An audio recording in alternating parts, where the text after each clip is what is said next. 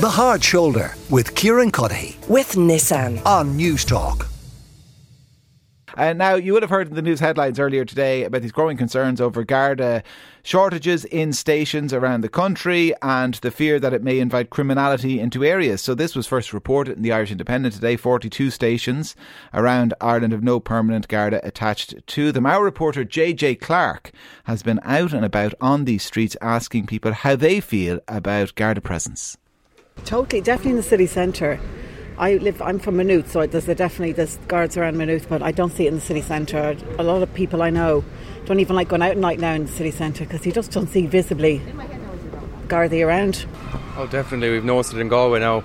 That's where we're from originally, and we've noticed a real reduction in the guards. Like, you wouldn't see them most of the time. Yeah, we live in a small town, so we never really see them around. Yeah, they're never really around. We only have one guard station, so they're not present at all. No, never see them around actually.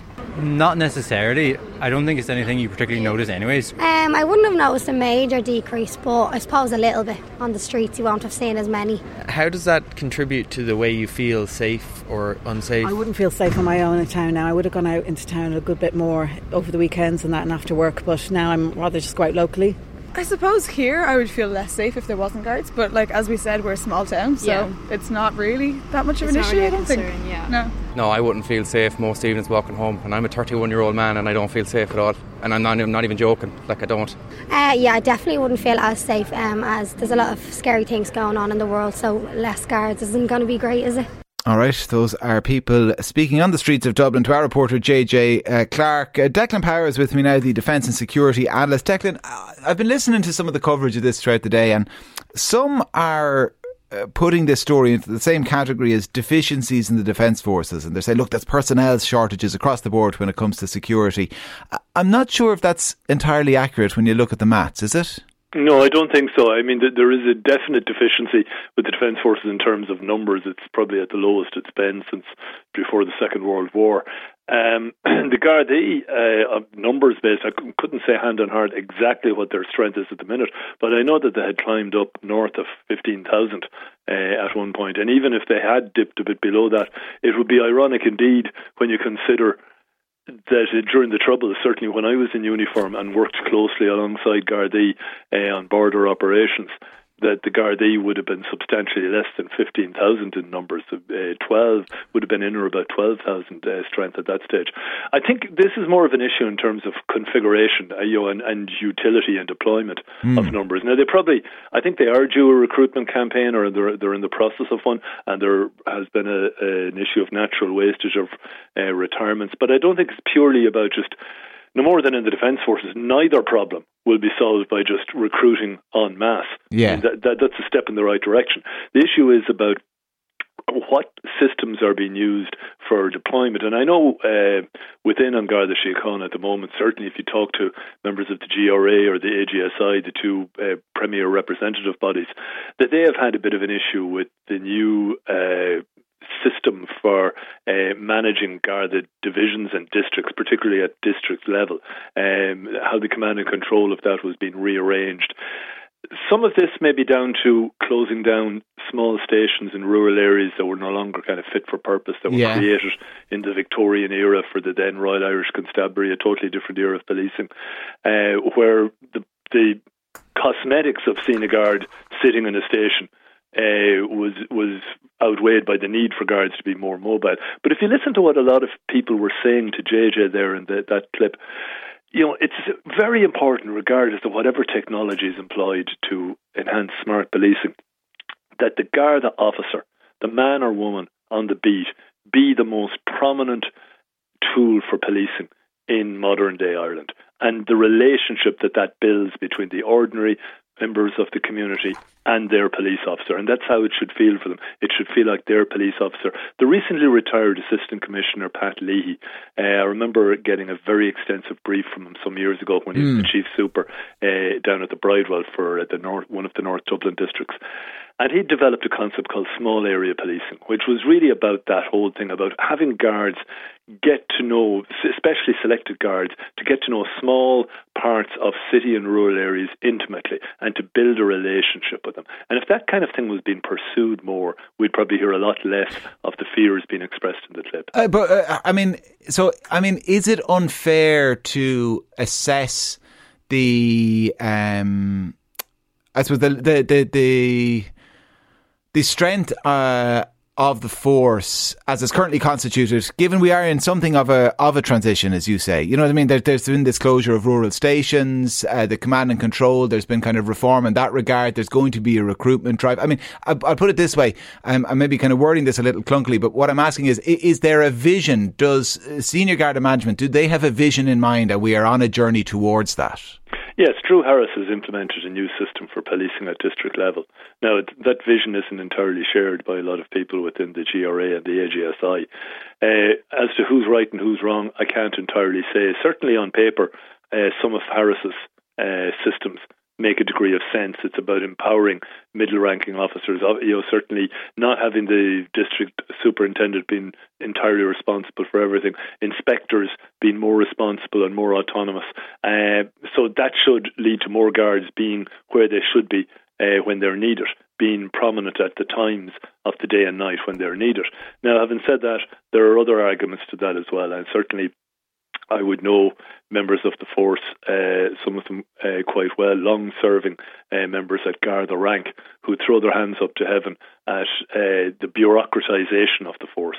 And that's not just within the Garda, that's across the public service, where they would argue that management, or certainly middle to senior management, are insistent on box ticking of forms.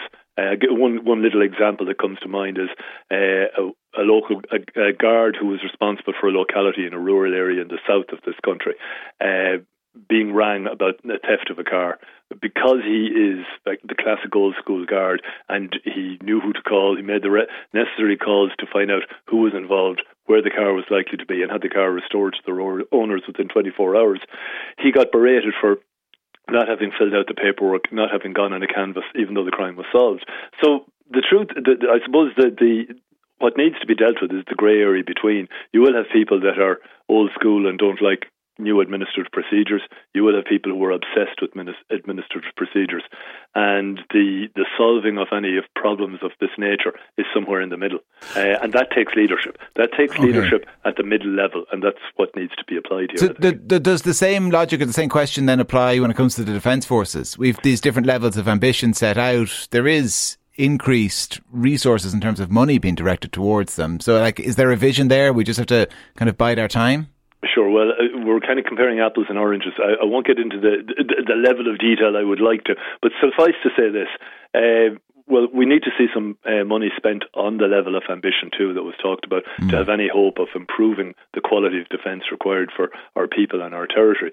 But and that would, a good start would be purchase of a new primary radar. And to my end, from what I'm hearing, the Department of Defence aren't even properly listening or talking or taking to people who want to put tenders in front of them for that. A primary radar allows us at least seeing who's in our neighbourhood, so to speak, and then we can make decisions from that. But I'll add one other thing to it. The elephant in the room is that we can't properly secure our national territories without having a pooled resources approach with our European neighbours and partners. Anybody who thinks or says we can do it unilaterally is either a fool or a liar. What does that look like, pooled resource approach? Well, pooled resource, what we've been doing in the European Union since we joined it, in every other area of expertise, we have pooled resources. What I would argue here is that, much like other countries like Australia and New Zealand, when it comes to air policing, get our primary radar so we know what's coming in, hammer out a more transparent. We already have an agreement with the UK about the RAF coming in at our behest. At the moment, they don't really come in at our behest because we don't know what's going on. They tell us. If we have primary radar, we can be more in the driving seat, and then they can do something that they have over 100 years of experience, but they would do it under our command when they're in our airspace. That suits everybody. That's one example. Other things like undersea policing. We've been hearing a lot about cables being under threat from Russian activity, and that's not untrue. how do we deal with that? At the moment, we're relying totally on one version of electronic sensors. We need to look at a more holistic approach and pool resources with other European navies, not just the British, but the French, the US, and we don't have any undersea capability. We don't have any submarines. We don't have any means or submersibles even.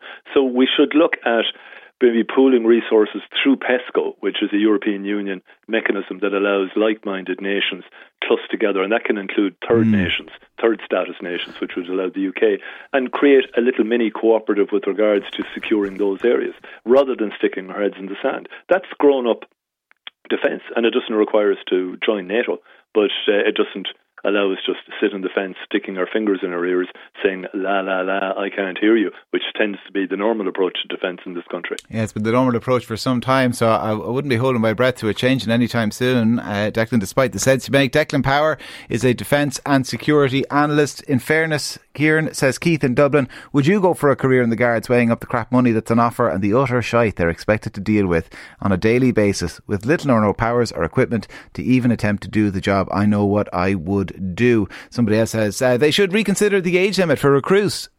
It's far too young compared to the UK. There's plenty of over 35s that could offer a lot to the Garda. The Hard Shoulder with Kieran Cuddihy. With Nissan. Weekdays from 4 on News Talk.